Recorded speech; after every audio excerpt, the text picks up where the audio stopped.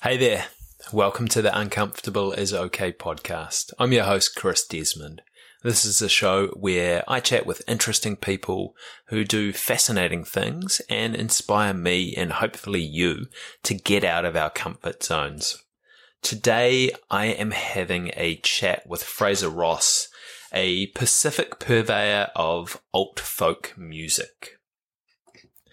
Now, Fraser is, as he says, an eccentric folk musician with a loud-shirted presence.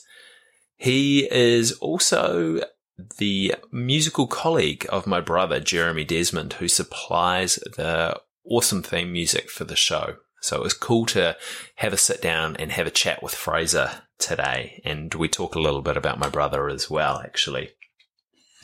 So today we talk about Fraser's journey into music and into songwriting. We have a chat about his stage terror. So that's like another step up from stage fright.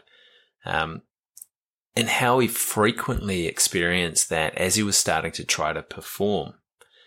But for some reason, he just kept coming back for more of that terror because he loved music so much. We talk about questioning why. We talk about figuring out what to do to make it work. We talk about the difference between playing solo and playing with a band that you trust. And we also talk about running full tilt into the dark. I really enjoyed this conversation with Fraser. It gets a little bit philosophical at times, but I learnt a heap about music and the kind of creative processes around music as well.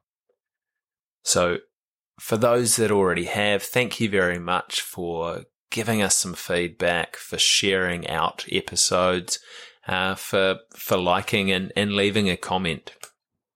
If you like what you hear today, make sure that you share it out with your mates. Thank you very much, as always, for taking the time to get uncomfortable with me and Fraser today.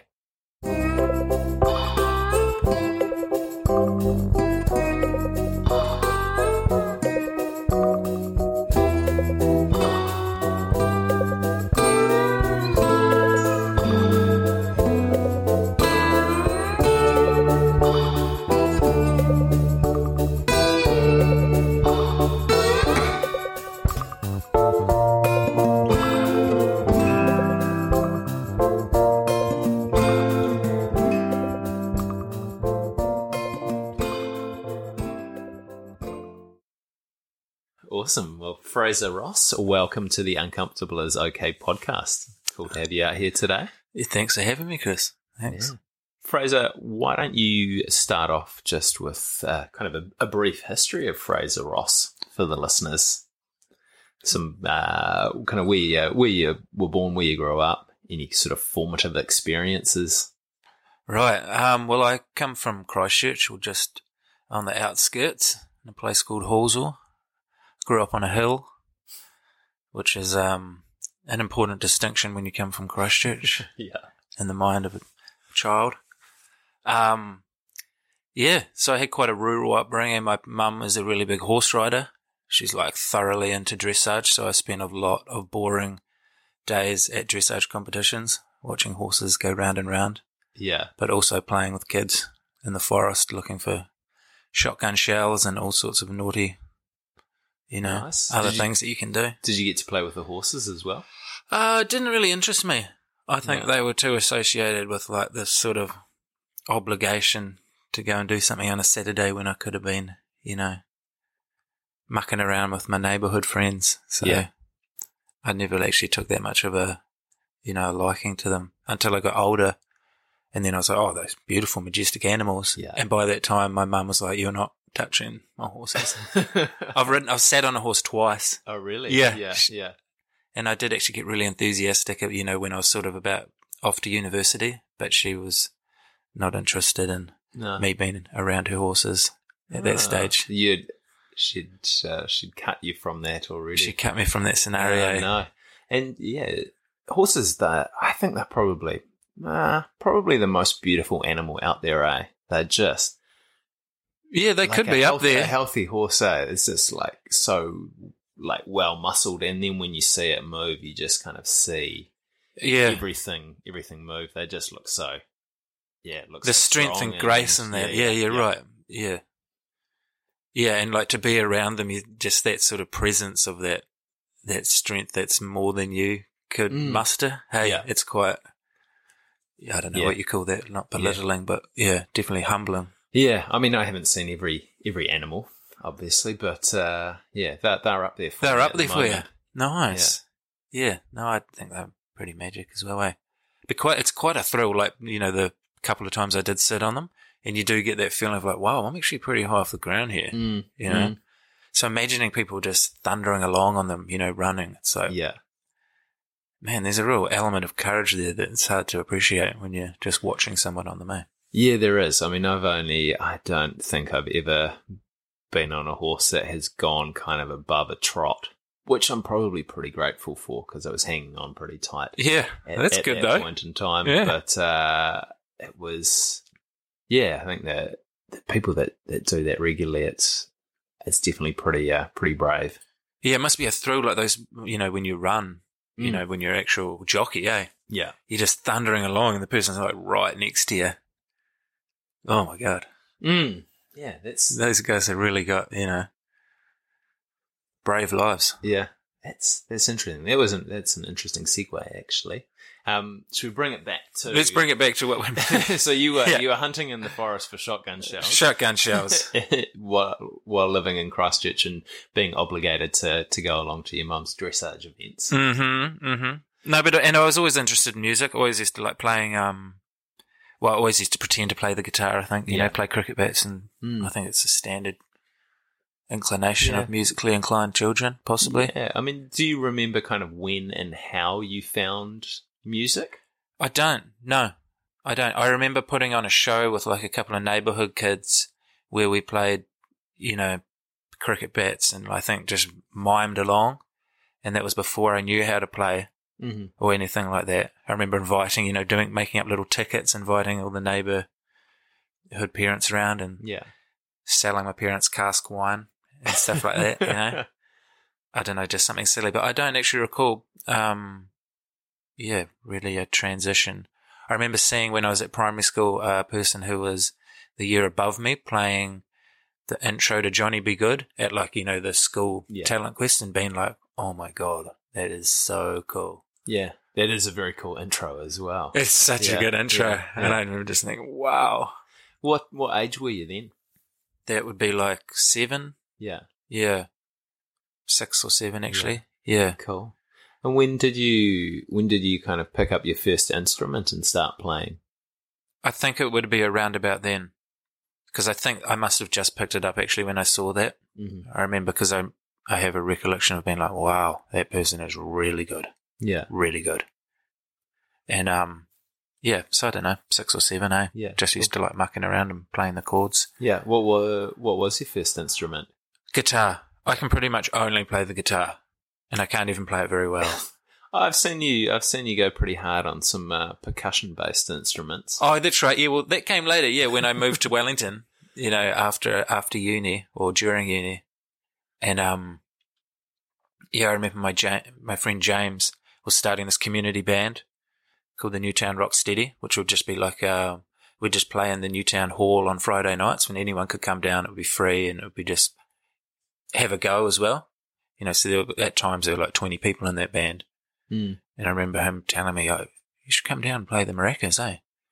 I was like, "Whoa!" I was quite new to like taking music out of my bedroom and like playing it, in a social sense. So it was a big deal. I was like, I took it very seriously. I remember like getting a pair of maracas at one of the $2 shops in Newtown and standing under the magnolia trees at the end of Newtown. They just happened to be in bloom. I just remember being under that. I'm on the way to this first gig, which was at the Newtown Flats, and like go, trying to figure it all out, eh?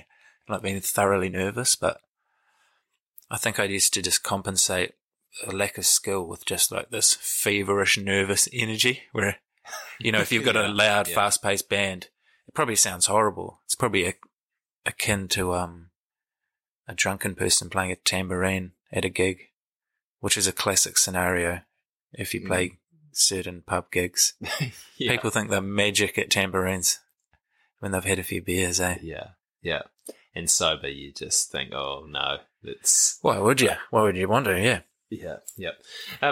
So we jump forward a little bit then. So you kind of picked up the guitar when you were sort of about 7-ish. Yeah. And then you kind of continued to play that all the way through school, but kind of kept that predominantly to yourself. Yep, definitely. I do remember. I've got a couple of old notebooks of maybe when I was in third form, of like me writing songs, and I've got all the lyrics written out and the chords that are next to them. So and that's sort of a part of my life that I've kind of forgot about, because I did sort of drop the guitar a little bit during high school and after it for some reason, or I don't know. Yeah, you don't remember. And why. I don't really remember why. I think my focus became a little bit more academic and a bit more like I just got, channeled into like, go down that road and make some money or something, rather than this just sort of lay passion that I have, or, but they're great. They're so emo, eh? Like these songs. Yeah. As a young man. And then, they just sort of dropped out, and it wasn't until I sort of was about 22 or something like that, or maybe a bit younger, maybe like 20. I just happened to meet a friend who was really into music, and he was just sort of like, I'm going to become a musician, He's like, and he wanted people in his band. He's like, you should play in the band with me. I was like, well, okay. I know how to play guitar, so I could back him up. And he was sort of really encouraging and got me to, I probably would have just kept it in the bedroom if it wasn't for Maz, eh? Yeah. He really encouraged me to get out. And then I remember we moved to Sydney just after we met.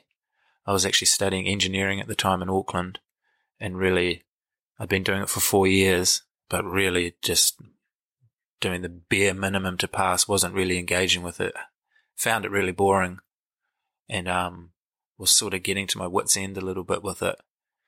And then I met this friend Maz, and he was like, oh, I'm moving to Sydney, going to play guitar. And I was like, yeah, I think I'll do that too.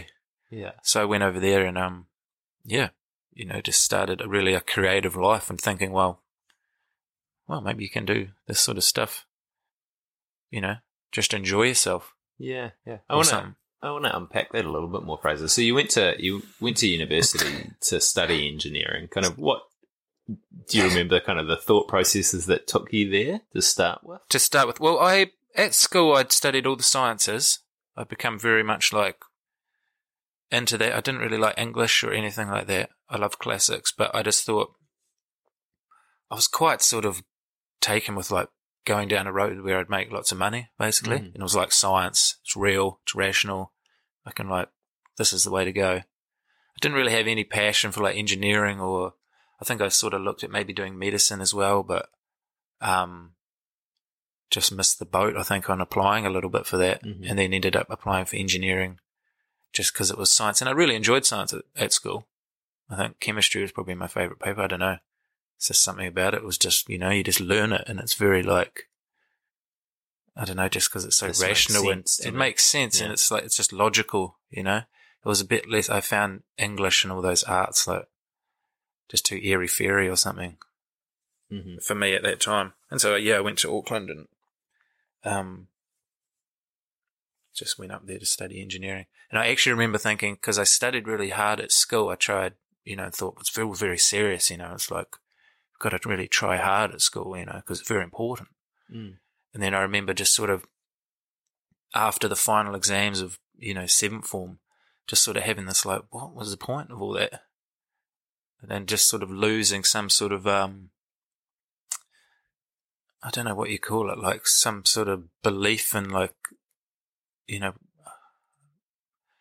just sort of thinking maybe it wasn't that big a deal, or something. Was it belief kind of in the formal education process, do you think, or? Yeah, I think so, and also just a little bit of an unquestioning of like authority and stuff like that. Just being very much like influenced by like what I was told by figures and being like, yeah, okay, I'll do that. And just sort of blindly doing that and trying to do my best, and then just having this sort of release where it was like, what was the actual point of that? It doesn't make any sense to me at the moment. And so I remember thinking I'll go to university and study engineering, but I'll just sort of muck around and have a bit of fun. And I don't know, it just led me, Yeah. And then, so you were kind of already questioning things at that age of sort of 17 or 18, but you kind of continued on with that path in a way, but ended up becoming kind of disenchanted with it really over I'd say so, yeah. Years. Yeah. Actually, I think a formulative thing actually on that was in the seventh form I studied classics. Mm-hmm. You know, we looked at Socrates and, you know, his whole philosophy on like, we don't know anything. And I remember that sort of sticks with me as being like a seed of, you know, that was planted that just started really breaking down, I guess, all my old beliefs. So that was quite, you know, it was a great thing to really come across, Be like, hey, I don't know anything. Just really that questioning of like, why do I believe that? Why? I only really, just unpacking all these things that I'd heard. And I think that they're very important questions to be asking as well. And I've had kind of similar threads of conversation with other people, especially around, I mean, you kind of operate from an area when you don't know much, or when you're just starting out, it's very fixed. You think, oh yeah, I know all this. I've got this. But as you learn and as you acquire more knowledge, you actually kind of realize how much there is that you don't know. Yeah, it is. It's that classic sort of story, isn't it? Of like, I guess, of life, eh? You know, when you're young, you're like, I know it all. Yeah. And now that we're old and wise, we're like, I'm an idiot. Yeah. I know nothing.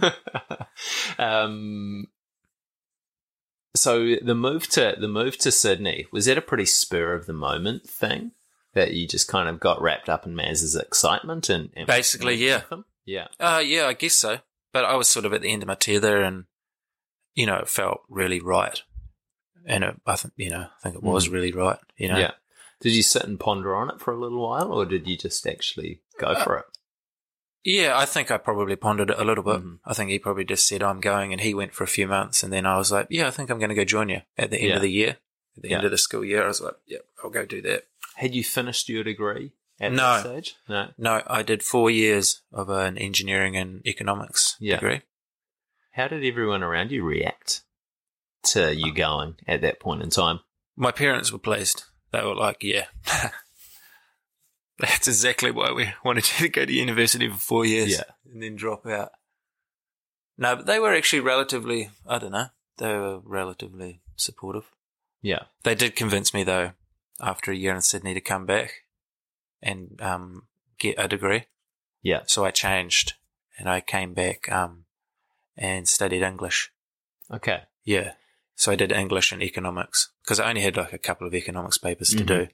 Yeah. And what drew you to English at that point in time? Because I mean, you didn't like it at high school. Didn't like it at high school because I'd started writing songs again. Okay. And all of a sudden, words had become very much like this. You know, it just seemed like a very natural interest. But like, I spent a lot of time writing songs, and just thinking about words was, you know, where I was at, I guess, at the time. Mm-hmm. Yeah, and so going to university and studying something that I was interested in, I was like, oh my God, university is awesome. Yeah. These people are amazing that have all this knowledge about what I'm interested in. Yeah. And then just for me, you know, studying English, just seeing how writers would convey meaning in all these different ways, which had never occurred to me. Mm-hmm. Just all these different ways of like adding depth to your writing and stuff like that. I was like, oh my God. There are so many amazing people out there doing all this awesome stuff. And I just found it completely inspiring, eh? Yeah. Yeah. And so university became like really interesting. And I think, I mean, it's kind of a different approach with that as well, as that you're, you should be probably trying to learn for understanding at high school as well, but learning for understanding and developing skills that you're interested in at university compared to kind of that more prescriptive based learning that sometimes occurs in schools for passing the exam at the end of the year. Yeah, just to sort of, get sort of merit or credit or something, or like, it's a different buzz. Yeah. So Sydney kind of re-inspired the creative aspects of yourself. Yeah. Yeah.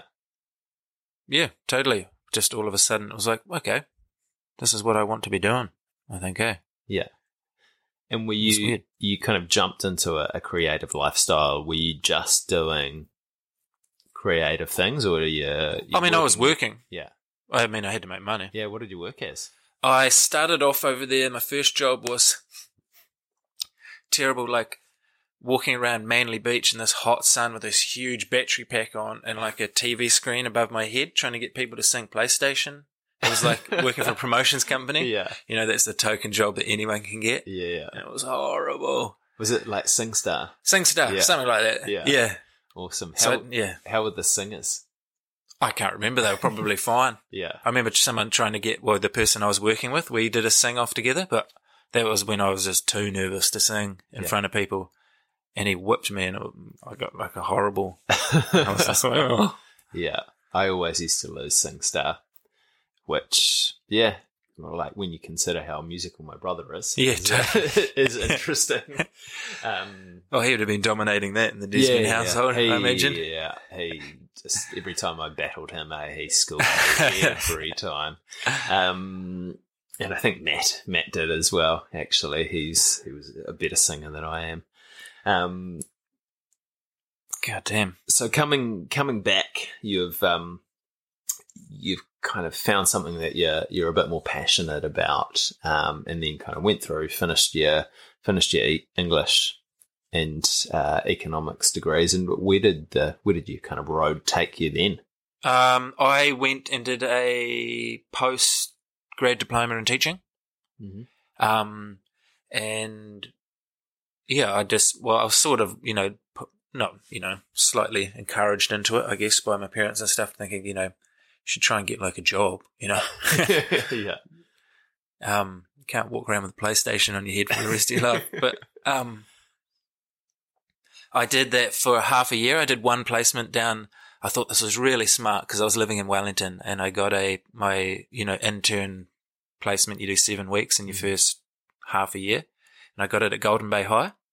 Awesome. So I flew down there and spent like a couple of months in the Bay teaching at Golden Bay High and hanging out with a few people I knew down there. And I really loved the Golden Bay, so it was awesome. And for the most part, it was actually really enjoyable, but I did have one class of fourth formers in this English class, and they just wouldn't have a bar of a day. It's like in the fourth form, sort of a bit of a rogue. You got no need to learn, really, just being cheeky. And I don't personally have that authoritative sort of, I definitely hadn't developed it at that stage, and I just got basically walked over by these kids. And I just thought to myself, well, this isn't really for me. I don't really see myself, wanting to learn and try and make these kids learn this prescribed syllabus, which personally I found really boring when I was at school as well. And it just seemed all pointless to me. I'm just too much of a, not anti-authoritarian, but a little bit why are we teaching these kids all these silly things? I'm like, they'd be like, why do we need to learn what a verb is? And I'd be like, it's a good point. I can't answer that. So it really wasn't for me. I dropped out after half a year. Yeah. Did you find the syllabus boring going back and teaching it? Yeah. Yeah. Yeah. That dry sort of mechanical stuff was really, I don't know why. I just really don't like it. I didn't mind the economics, actually. Teaching that was kind of interesting. But that's a little bit more like, when you're learning fundamentals about economics, it's very much like if you don't know anything about economics, it is quite relevant to your life, It's interesting to think about, because you get a bit more of a picture of how the world, I don't know, sort of works in a very sort of, some sort of fundamental or basic capitalism, because we live in a capitalist society. Learning about how that functions is it's relatively beneficial to you, You can apply it to your day-to-day existence. Yeah, your day-to-day existence. Yeah, learning about a verb or something, it just seems quite irrelevant to me. Well, to a lot of kids as well.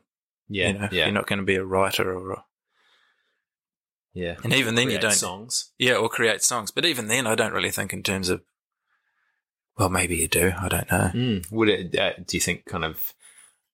Obviously, you going back to university and kind of working through almost kind of the mechanics of how people constructed stories and stories is probably a good word for it. Do you think kind of the fact that you've done that so many times and you had an ingrained knowledge of that means that how you do it subconsciously now, as opposed to having to think about kind of the mechanics of it? Yeah, maybe a little bit. I'm not sure. It's hard with songwriting, I guess, because songwriting sort of changed for me as well. Where it's, I don't know, you hear this a lot from songwriters. It's like you're a little bit, in some ways, not guided by like a narrative or like, you know, like a straight plain narrative, because you have sounds which are like your governing body. In some ways you might be like, rather than having like trying to tell a story, you have like sort of the amount of syllables in a line that there can be, and there's probably certain vowel sounds that you want to be in there. And so you have all these really limiting sort of things which aren't really to do with, I don't know, I just think I've sort of changed. It's not really so much about, like the way that an author, you know, would write something, where it's really got to be something that's intellectually like something that you can grab onto. With songs, it's you're a bit less in need of that, I guess. You know, like people's songs are, I mean, I personally don't really listen to the words when I first listen to a song, you know. I just don't want the words to ruin a song, basically. Okay. Yeah. It's weird. I don't know. No. That's, I mean, that's a cool way to look at it, actually. And I mean, it's not, obviously kind of, I'm around the music with Jeremy playing, and the rest of my family's reasonably musical, but it's not kind of a topic that the actual construction of a song that I've ever thought much about. So yeah, it's interesting to kind of hear your take on it. Yeah, right. Yeah, well, yeah. I don't know. It's hard to know. I don't know if I can say anything interesting that somebody probably hasn't already said before either. So yeah. Oh, can any of us though? Well, another Socrates-based question for you. Yeah, possibly. Yeah. So Fraser, I mean, you kind of started getting creative. When did you really kind of jump back into music? I'm not sure. I'd probably during that Sydney thing. It was just all of a sudden I became aware that my sort of, you know, my root and desire was kind of to write songs. That was like kind of what I felt was my, you know, would give me the greatest pleasure and happiness, you know, like finishing a song or writing a song. I found it just really enjoyable, you know, for whatever reason. I was like, this is really enjoyable. Yeah. And like, finishing a song, you know, especially one that I thought was, you know, good, that would give me a great sense of satisfaction, you know, for a day or two.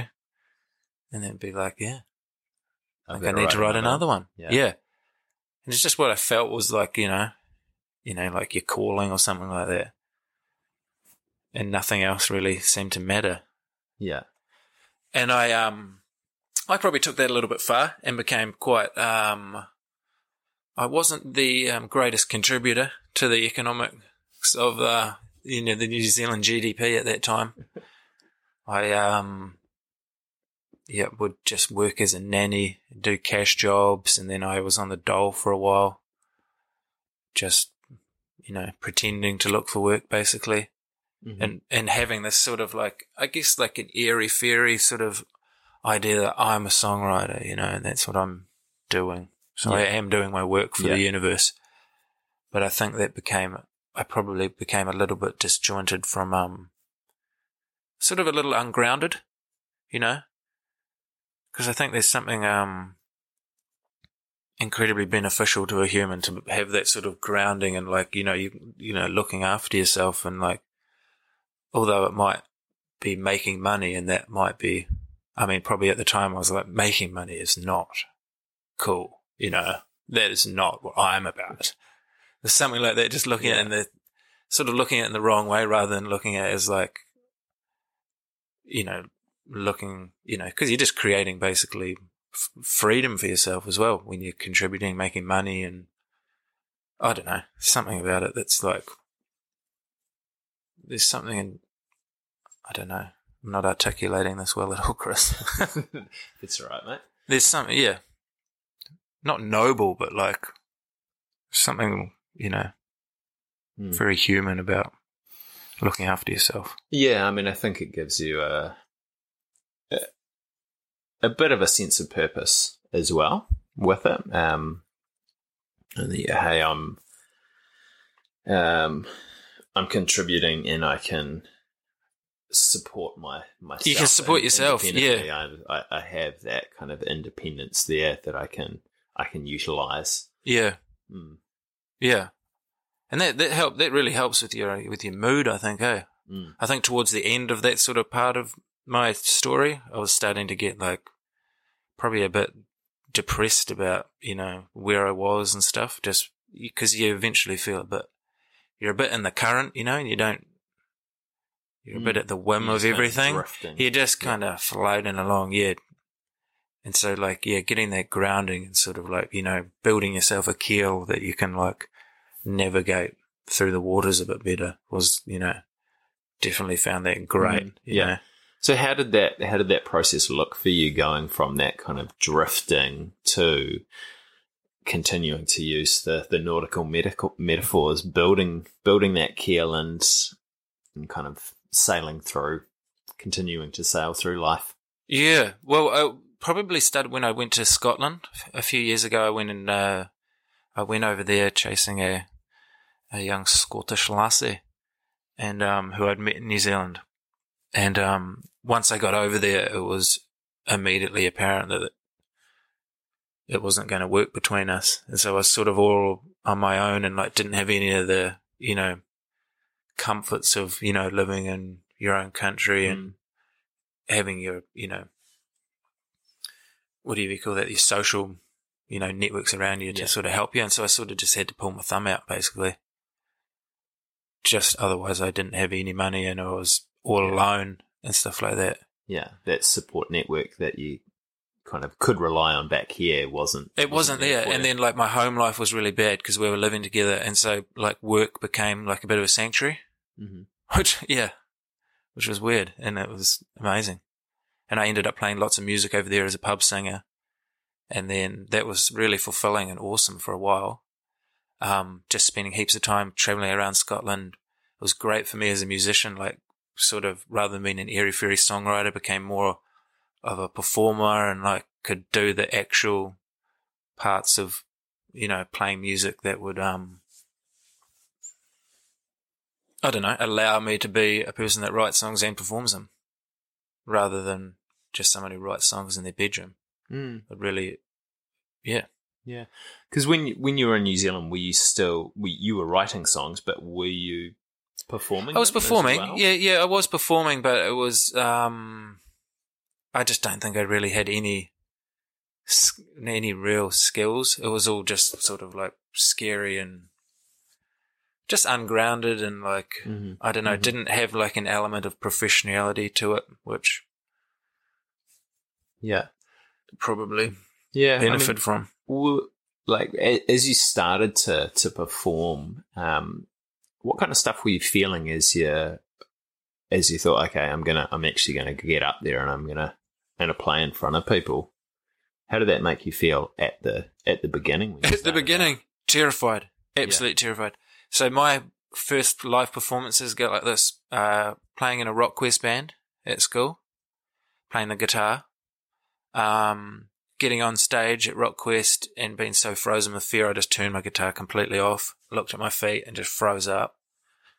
And then I did that again at another Rock Quest. Same story, just frozen with fear, turn the guitar down, look at my feet, shuffle off. And then I didn't play in front of people until when I was in Sydney. Maz encouraged me to play at an open mic. Had a song, went to perform it, completely froze up. I think I must have been shaking because it felt like the microphone was like this porpoise just bouncing into my lips, and like I couldn't sing. Sort of started playing guitar, just sort of turned around, looked at my amp, turned my guitar down, walked off, just kind of like frozen with fear. And then it was actually at a open mic that was run by some friends the week after that happened when I was in Sydney, which was a very like arty and like just something about the atmosphere was quite open. It was like everybody come and share something, you know. And I got up and I sang, and I did actually sing the song, and it was just like, whoa, I did it. Yeah. Bloody did it, you know? Yeah.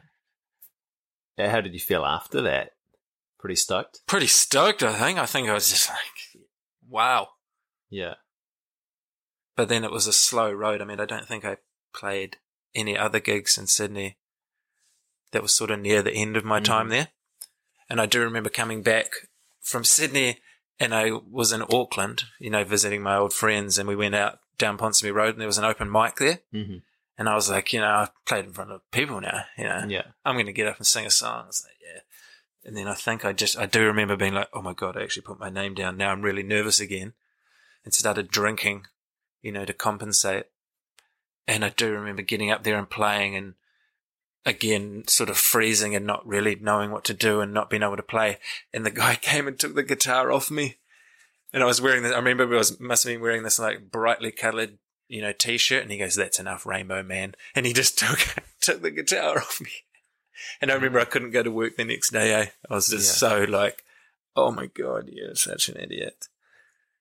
I remember just being too depressed to get up and go do my job at Auckland City Council. Yeah. So it was actually just a whole series of really horrible experiences, basically, Chris. Why did you keep going back to it? I don't know. I don't know. Yeah. I don't know. Because I really loved writing songs. That was my, like, you know, that was where the drive of my life really was. And it just seemed like something I had to do. It was like, I've just got to do it, you know, regardless of the fact that it's absolutely terrifying. Yeah. And when you get up on stage now, are you comfortable with it? Depending on the environment, yeah. Sometimes I can be just like not scared at all, especially now playing in the band, you know, with Jeremy and stuff. It's like, because I kind of trust that we have a good time and we play the songs well. Mm-hmm. Yeah. Don't really get too nervous. Yeah. It's only really if I feel I'm not invited to sing that I don't feel nervous. Like if it's our show and we're playing, it's like I'll get up there and do a show, you know? Yeah. But yeah, I don't know. Some situations it's weird, but yeah. How did you develop that comfort with it? Was it just that continual repetition of getting I think really, really scared? I think so. Yeah, because I think it would have been even up until going to Scotland, and it was just when I was in Scotland that was the only way I could make money was being a pub singer. And I happened to luckily get some pub gigs through like a friend of a friend. So I had like 2 or 3 gigs a week in these different bars in St Andrews in Scotland, and yeah, just out of pure necessity. I guess it was like I just had to do it, and I did it. And then eventually it just became very doable or something. Yeah, yeah. You all of a sudden your comfort zone expanded into to encompass that. Yeah, and you get used to the feelings or something, eh? And I guess once you have like you feel that you have a technical proficiency, you know, you can just trust in that, and you can, I don't know, just the not muscle memory, but like something about that. It's just there. Yeah. And you're like, yeah, okay.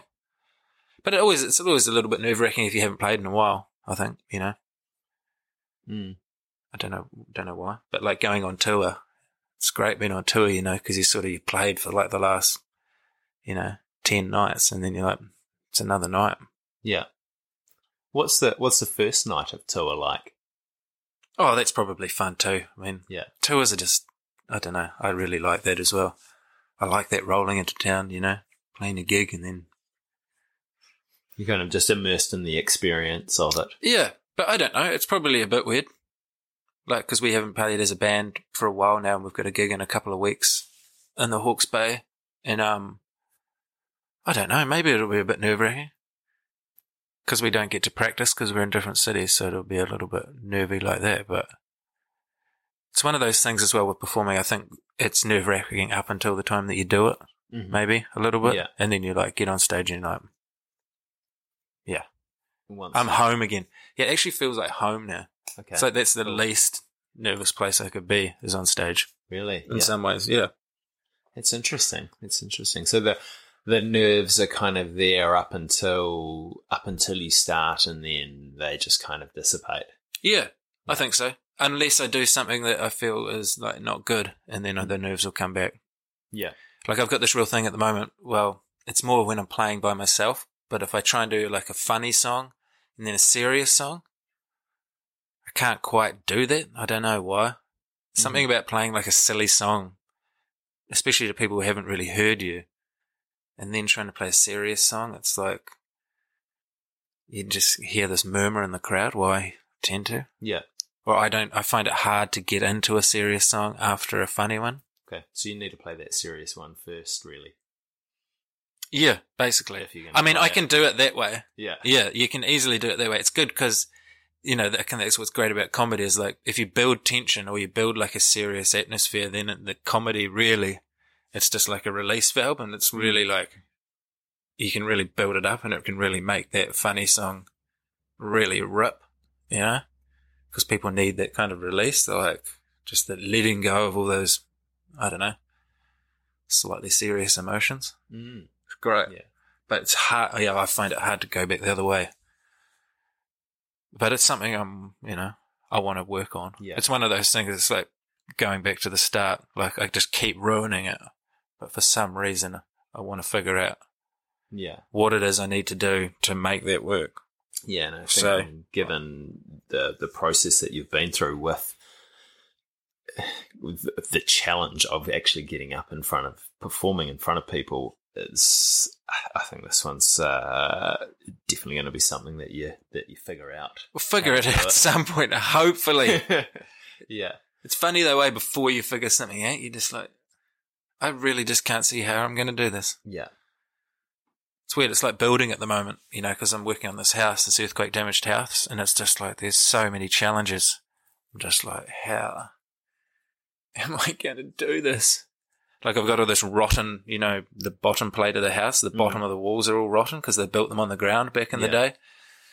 And I'm just trying to figure out how I'm going to lift the house up so that I can put a new one under it.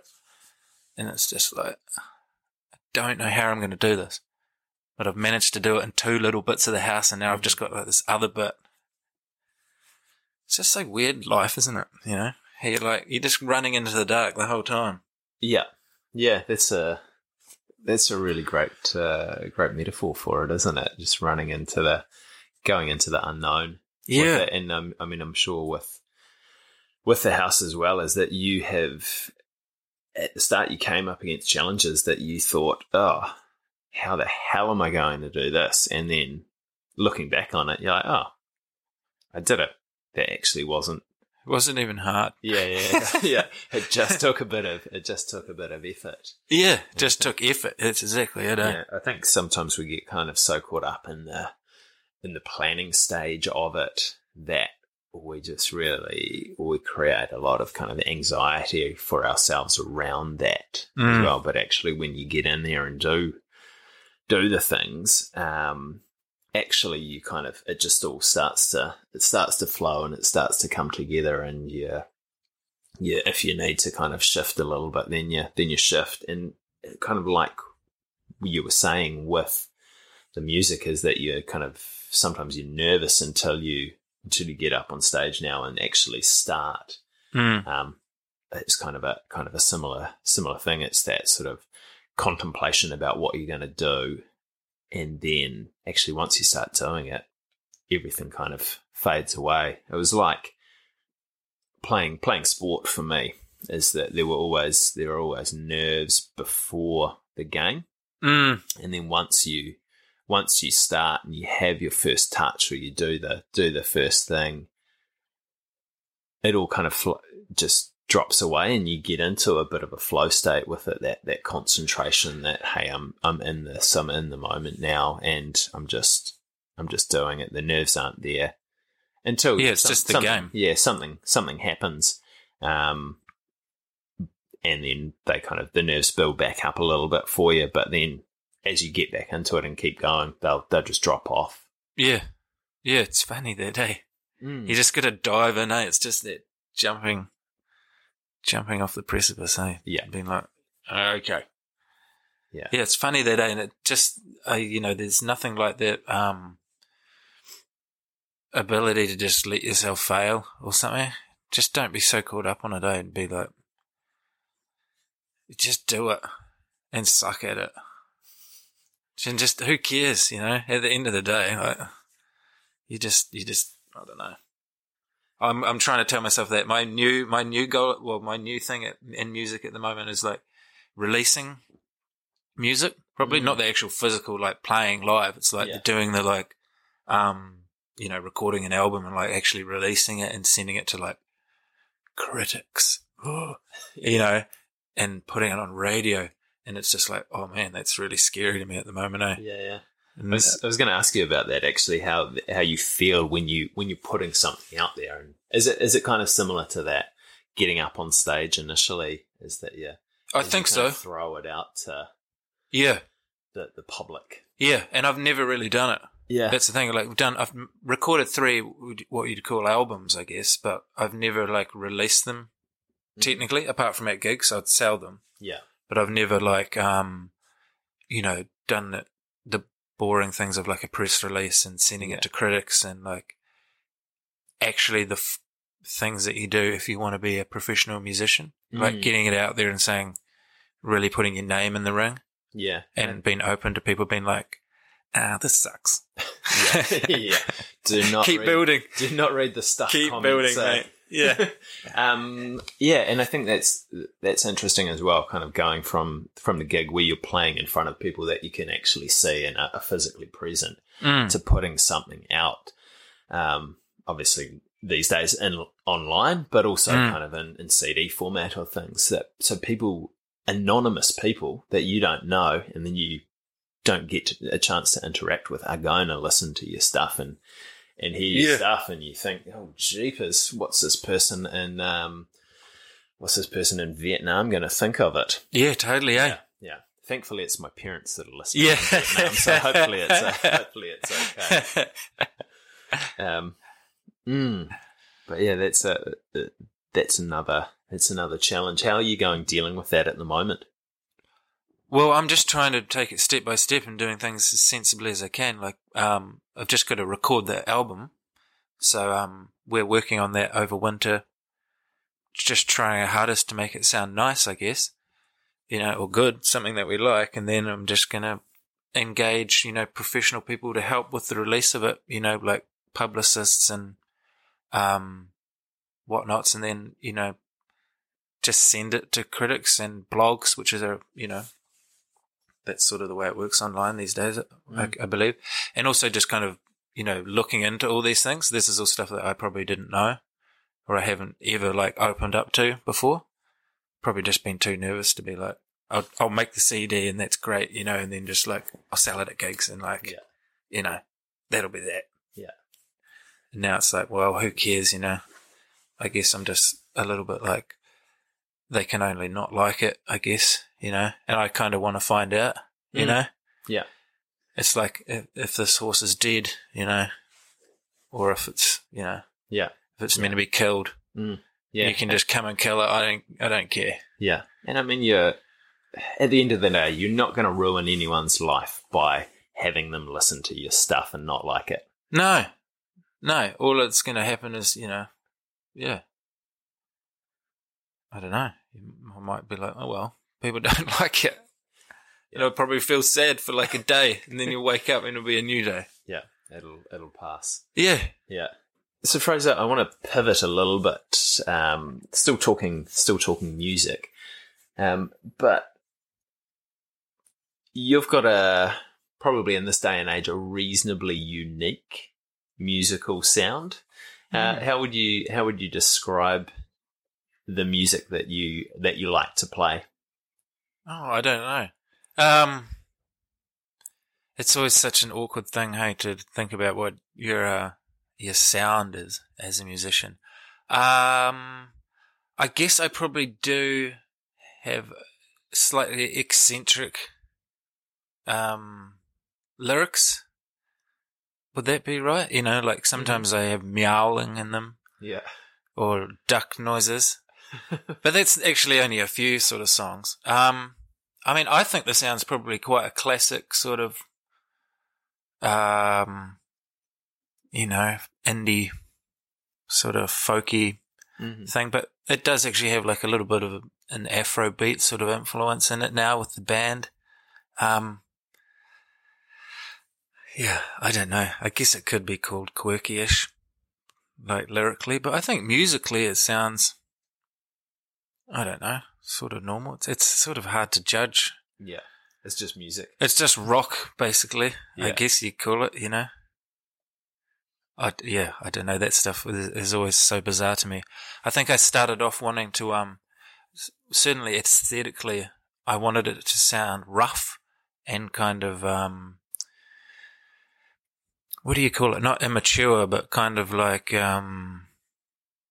was done by somebody who didn't really know how to play. Yeah. In some way. Almost amateur. Almost amateur, yeah. I kind of liked this kind of playing with this idea that like maybe if you really listened to it, you could tell that these were good songs, but off the bat, you'd be like, yeah, this sounds quite bad.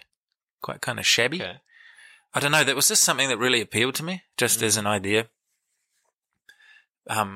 Just aesthetically at the start. And maybe that was sort of a way of hiding as well. I don't know why. It's sort of like if you're not aiming for anything that could be, you know, neatly called like perfect or at least well presented, then I guess you can't fail. So it's sort of a bit of a fail-safe mechanism to like just be aiming for this rough sound. I don't know, in a purely presentational sort of sense.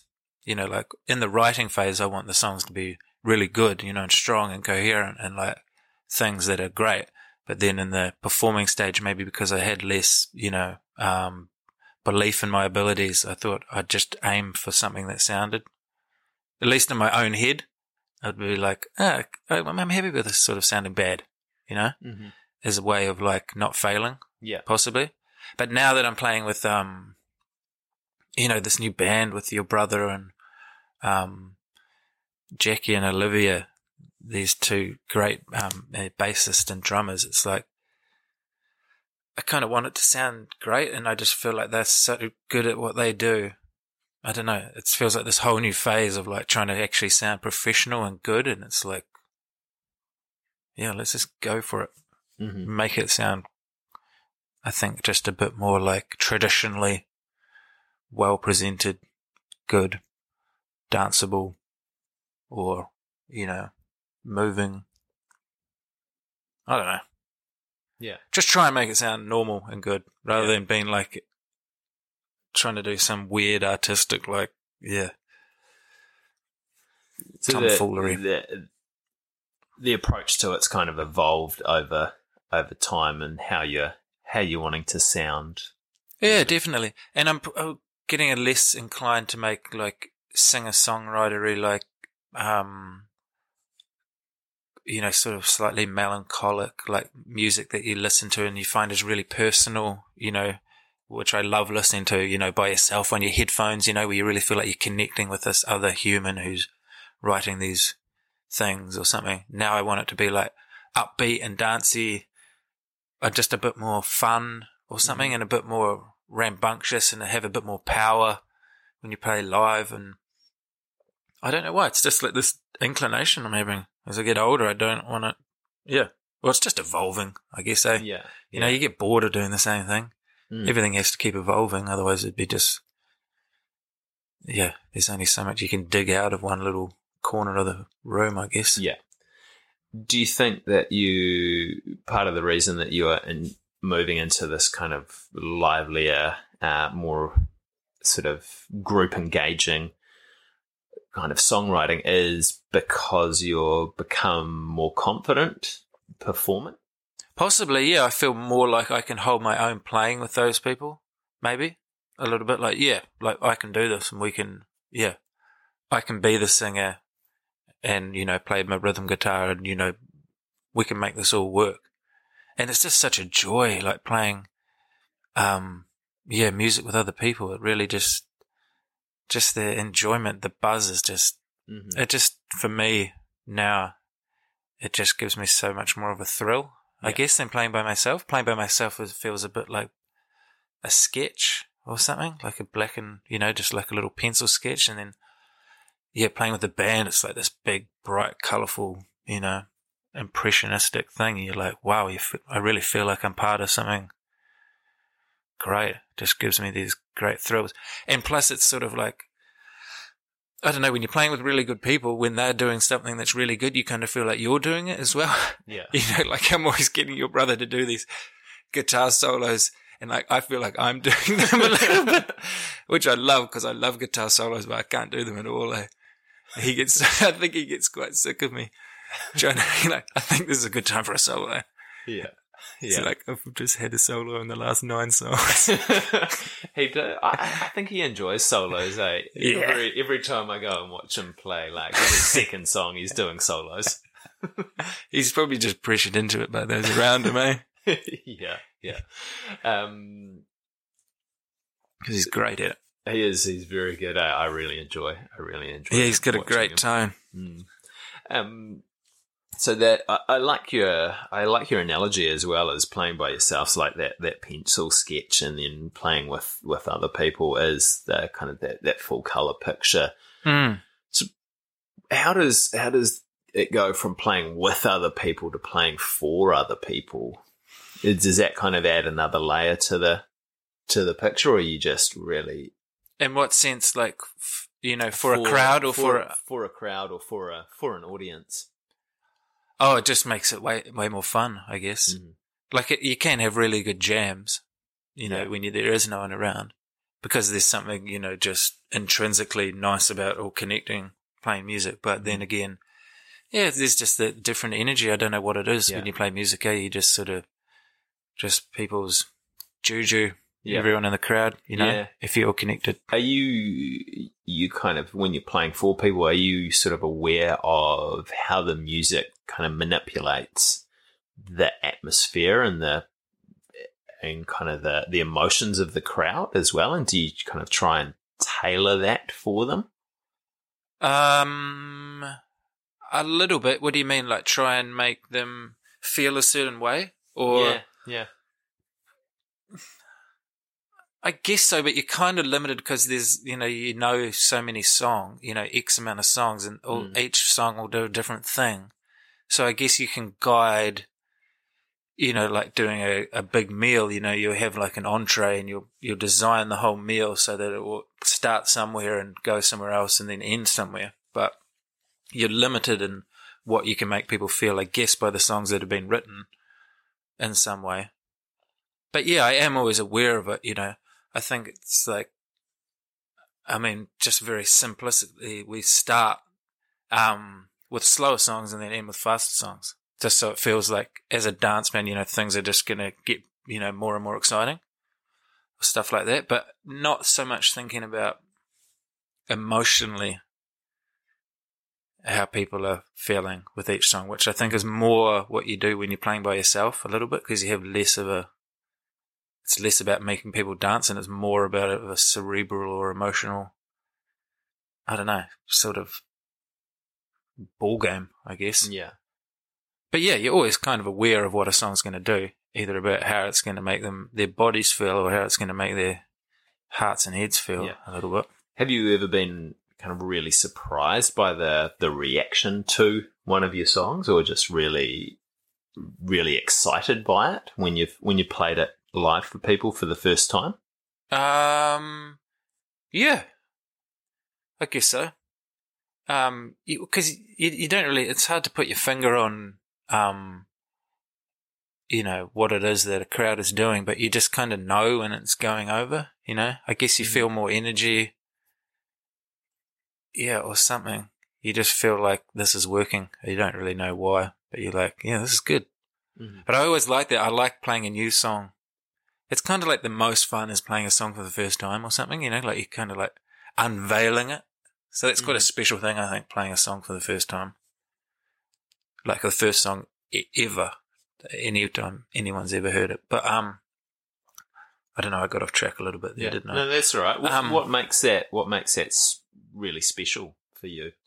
I don't know. I guess if you believe in it, then you're kind of just excited to show it off. It's like a new toy or something like that. Mm-hmm. You're like, ooh, look what I've got. Or look what I made, You're just like a child basically looking for approval and you hope that you get it. But you I think you always intrinsically know if a song's not that great. Because sometimes, not all songs, you're not always writing a better song than last time. Which I think at the start you generally kind of are doing that, but then I've been writing songs for, like 10 years now. They're not always really awesome, but it's really helpful, I think, playing a song in front of a crowd because it really shows up if you don't really believe in the song. Because you'll get to that part and you'll be like, oh yeah, I don't really believe in that part. So this song really isn't finished. It's a good way of kind of like putting it under the microscope and allowing you to kind of, in some way you get to see it from the crowd's perspective when you play it for other people. So it's really helpful in the, I guess in the crafting of the song, hey? Where you just realize, oh, actually, yeah. It's just, there's a lot of believability, I think, with songwriting. Like you really can say anything, but you've just it's got to come from somewhere that's, I don't know, true to you or something. It doesn't have to be like, really like a personal diary entry.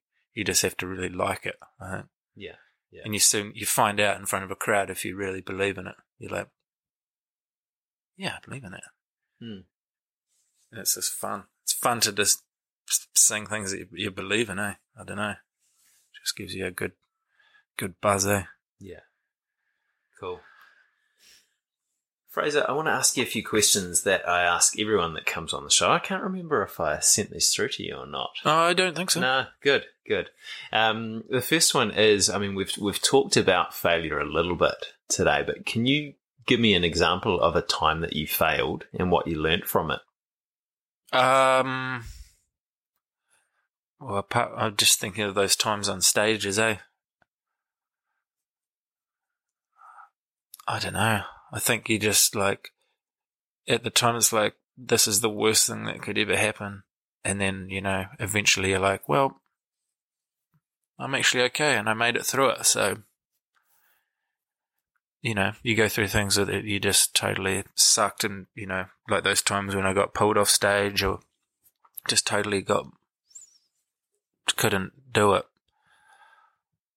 I don't know. I guess you just eventually build up this sort of thing in the back of your mind that's like, well, you'll get through it. It's not as bad as it seems at the time, I guess. Yeah. The sun will come up tomorrow. The sun will come up, don't take things too seriously, Yeah, I think that's all I can really garner at the moment. No, that's good. What was the last uncomfortable thing that you did and how did you get through it? The last uncomfortable thing that I did?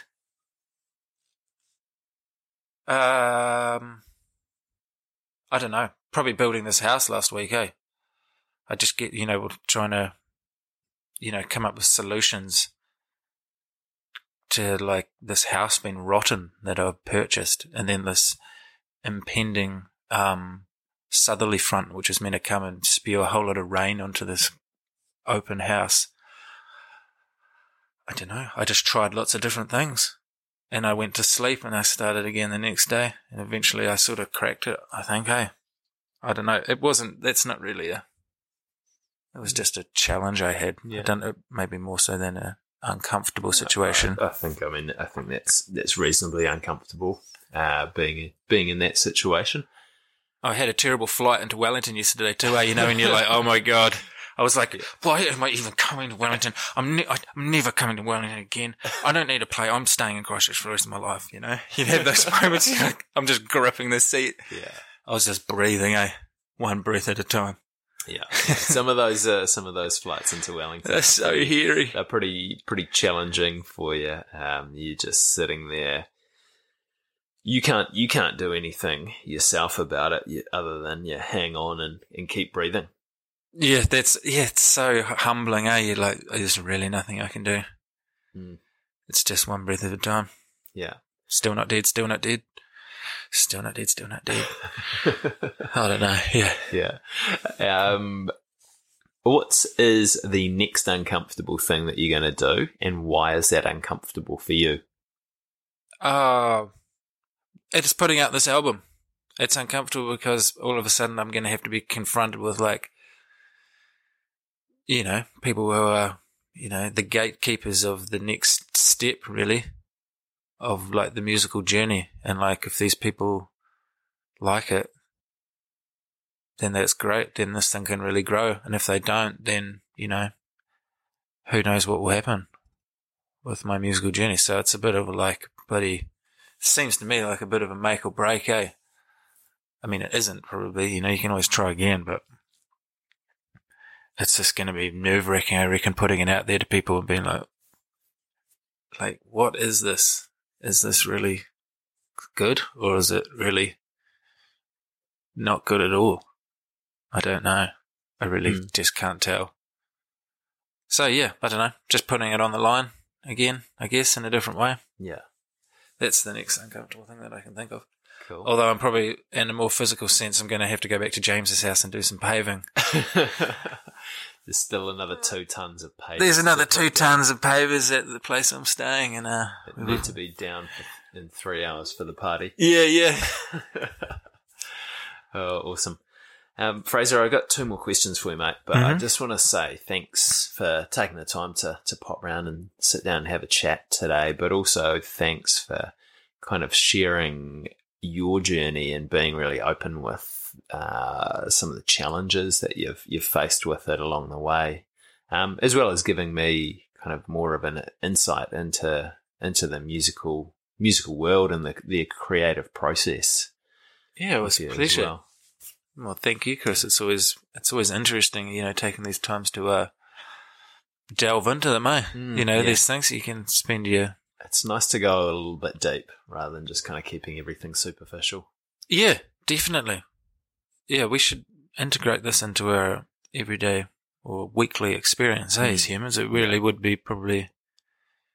Because, you do feel like you unpack some things, eh? Yeah. And it's amazing what, like, you know, just the act of conversation, eh? Of you actually having to articulate how you feel about things, even though you might not necessarily articulate them how you probably could if you really thought about it. Yeah. Just the very act of it is... I always find that helps me with my understanding of certain topics as well. Yeah, and it will in the days to come, sort of, eh? Like you sort of throw a light down this canyon, eh? And you're like... You just kind of open it up a little bit more every time, and I think it's that repetition of having deeper conversations. I guess that's why people have like therapists in their day. Mm-hmm. Be good if everyone had therapy, eh? Yeah. I think so. Probably wouldn't hurt. No, not at all. I thought it would be quite good because it's also quite enjoyable talking about yourself. I think everybody probably, you know, in some way enjoys the act of talking about themselves. There's some, well, maybe. I don't like to do it too often, but since you brought this up, you know, it's been relatively, you know, enjoyable. Yeah, good. Anyway, I divulge. Fraser, if people want to support you and want to kind of follow along with your journey, how can they do that? Where should they go? There's this website called Facebook, which is really taken off. Yeah, just Fraser Ross, you could find on there. That's probably the best way for musicians, you know, because then you can just, you know, you just say we're playing here. Or you can listen to all the music on like iTunes and Spotify. Doesn't really help me, although I'd probably get like 1/1,000,000% if you do listen to a song. I don't know. Come to a gig if it's in your town. Yeah. Where are your next gigs coming up?